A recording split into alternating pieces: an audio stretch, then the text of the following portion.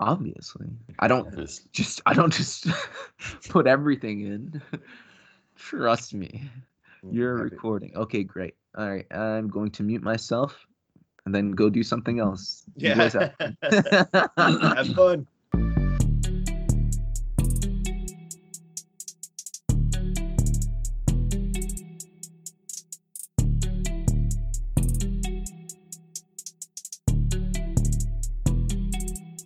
Hello, everybody, and welcome to yet another episode of the Cambridge podcast.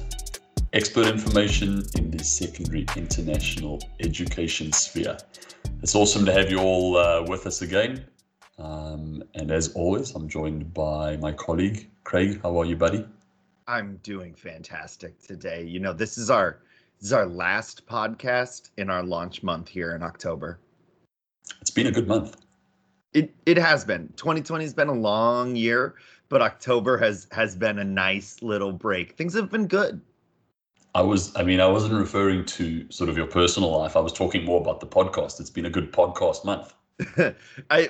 My personal life, as we stay in lockdown, my personal life is just much more work. So my personal life is this podcast now. All right. So if you say your personal life is good, it means the podcast was good. I hope so. Yeah. All right. Awesome. Did you have a good weekend? Delightful weekend. Nice weather here in Seattle. Nice and chilly, but not too much rain. Yourself? Also good. Football-filled weekend. For those of you that are familiar, that are maybe listening from inside the United States, that are football fans, a lot of sport at the moment, and football. If you're a football fan, it's a good time to be alive. Definitely. All right. Well, I'm excited today because we get to sort of rehash just a few of the news articles that we have mentioned through some of the episodes. We don't have a specific guest, but I think it's important for us to continue updating our listeners with some of the most information out there for the secondary international education space. So, Craig, I'm going to throw a few questions your way. Hopefully, you can give us a few updates about some of the things that we've discussed. You ready for it? Always ready for you. Awesome. All right, let's chat about that WeChat ban. That was something that came up and that we've spoken about, and certainly even since we mentioned it, I've found that a lot of the partners that I work with have mentioned it several times. I've seen some mention of it in our teams abroad in China specifically. Do you have an update on that WeChat ban? Yeah, so not a big update on it. Right now, it is still at the same level. It is the US government still arguing that WeChat needs to be banned, and then that being contested in the courts. So a US judge in San Francisco on Friday threw out the latest challenge to reverse the kind of injunction that would let WeChat remain on the app stores and operating in the United States until the case has been decided. But as of right now, there has not been a decision on the case. That is expected in December, which will almost certainly be appealed on top of that. So we are still looking at many more months of kind of litigation, and this will probably go into the new year, maybe a new administration, and we'll see if this is something that continues, if the Justice Department continues to lose these court battles. All right, so talk to me from like an everyday user that maybe doesn't understand like the legal lingo jingo. I mean, my WeChat is still working. I still chat to colleagues in China. I was sort of concerned, I suppose, that maybe, one day it's going to be there and the next day, like, I can't open my WeChat. What's the case for like the ordinary user? Is it still working? Are they still allowed to use it? Yeah, so great question. It is working as is normal right now. No problems to service. Talk to your friends, talk to your students, talk to your coworkers in China. That does not look like it's going to be stopping anytime soon. If the US government does win the case sometime in the next year, it will be removed from a number of services. You will stop getting updates, but you will still be able to use it if it is installed on your phone. But right now, everything is still good. It works great. Awesome. Well, my colleagues in China, if you want to WeChat me. I'm still available. I'm still online. This is awesome news. All right. We'll certainly have more for you as that develops. As Craig mentioned, it might be a prolonged process. We might not have a final say on this anytime soon. So stay tuned. We'll have the updated information for you. Let's move on then. There was the proposed visa change for international students coming to the US. Where are we with that news story right now?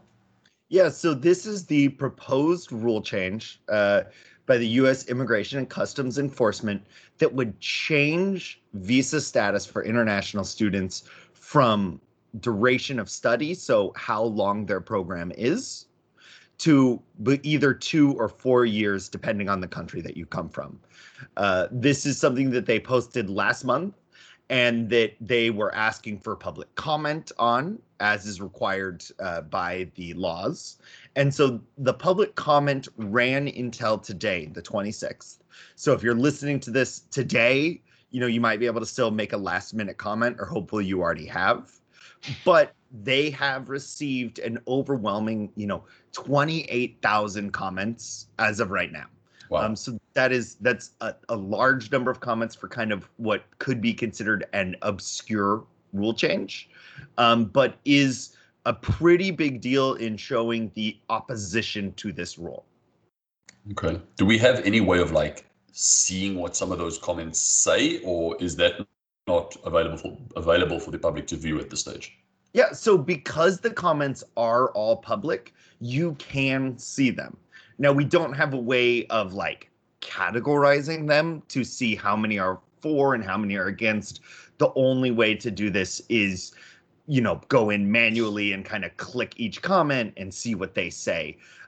Luckily, a journalist that I really admire, Karen Fisher, has done this. She's an international education journalist, runs a great newsletter that comes out Monday mornings. And she did this a couple of weeks ago, and it looks like what her takeaways were that most of the comments were against, in opposition to this rule change. And it seems that they were pretty well organized. This is probably from NAIS, from different organizations that are releasing language that are saying, hey, can you make a comment on this, and sending out form language. So, a lot of, by submitting this comment, I am expressing my opposition to this proposed rule, and then going from there. So you can see it's part of a group, and that is the majority of the comments. Okay. So I hesitate to say that we'd be in a similar position as we are with the WeChat ban at this stage, that this will take a few months for us to gain any clarity on this as these comments are reviewed. Is that accurate? Yeah, so the law requires the agency to review every single comment. So they don't have to post a response, but they have to, show that they take it into consideration. So this should take them a number of months. And again, hopefully into the new year, potentially into a new administration where maybe the law doesn't go from a proposed law or proposed rule change to an official rule change. So, we're still waiting. We're still seeing. I don't think it's a bad idea to keep pressure on your representatives in the federal government to, say, hey, this is really important to me. This is really important to my institution. This affects us at a real level. And hopefully we can get some opposition to this and have it not be implemented. I did see at both the bipartisan level in the House of Representatives, there was an organized opposition to it. The difficulty is that really this rule change lies in the hands of the executive branch. And if they want this to go through, there's not really much that we or our representatives can do to stop them. Okay. All right. Well, detailed feedback. We appreciate that. I know the listeners appreciate that. As always, if anything changes, we'll certainly have the most up-to-date information available for you on the podcast. As always, I'm going to ask our executive producer Dean to post that link just for you in the show notes as well. So if you look at some of those comments, we'll make sure that you have access to that in the show notes. So go and have a look at that. Then just the final sort of news that I do want to quickly just discuss Craig, is sort of enrollment and interest in international enrollment in the United States. I know you sent an article through just a little earlier. Do you want to quickly discuss that? Yeah, so I think, we always try to keep everybody up to date. And part of the reason we started this podcast was because there wasn't a lot of international education, secondary education news. And so we're continuing to try and rectify that. But until we get there, we're still looking at overall trends. So a new study came out today that had new information from the National Student Clearinghouse Research Center's fall snapshot of education. And this year, that snapshot had a 13.7% drop in undergraduate international students. That is following 3 straight years of dips. So we're looking at a 3% drop in 2016, and then a 7% drop after that, then a 1% drop after that, and now, likely due to COVID, a 13.7% drop.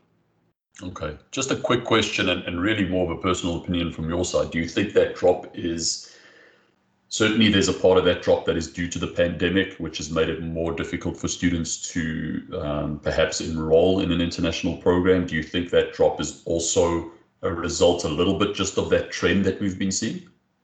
Yeah, I think obviously the size of the drop is because of COVID. I think a 3 to 5, a 1% drop would be more realistic without the pandemic. But we are seeing a sustained trend of studying in the United States becoming less popular due to a number of reasons. In the article that will be in the show notes, they really talk about that everything that's going on in the United States right now is affecting international education, while other countries are starting to work and capitalize on the opening that we're giving.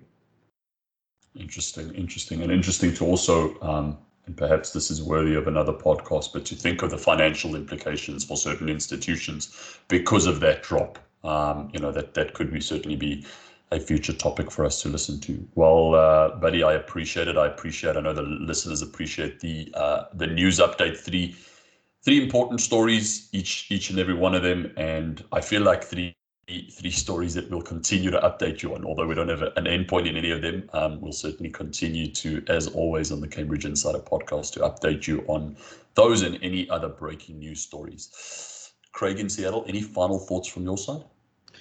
Yeah, just the last one is, so we really did start this, as I mentioned, wanting to focus on secondary education. And so we shared some overall news that includes graduate, undergraduate education. But I just want everyone to know that we are planning a November series to discuss Cambridge Network's information and what kind of trends we're seeing in the secondary education market. So we'll hopefully have that out before Thanksgiving. It'll be, a couple episodes long over the month of November to discuss this. So that's really something that I hope everybody can look forward to in the coming months.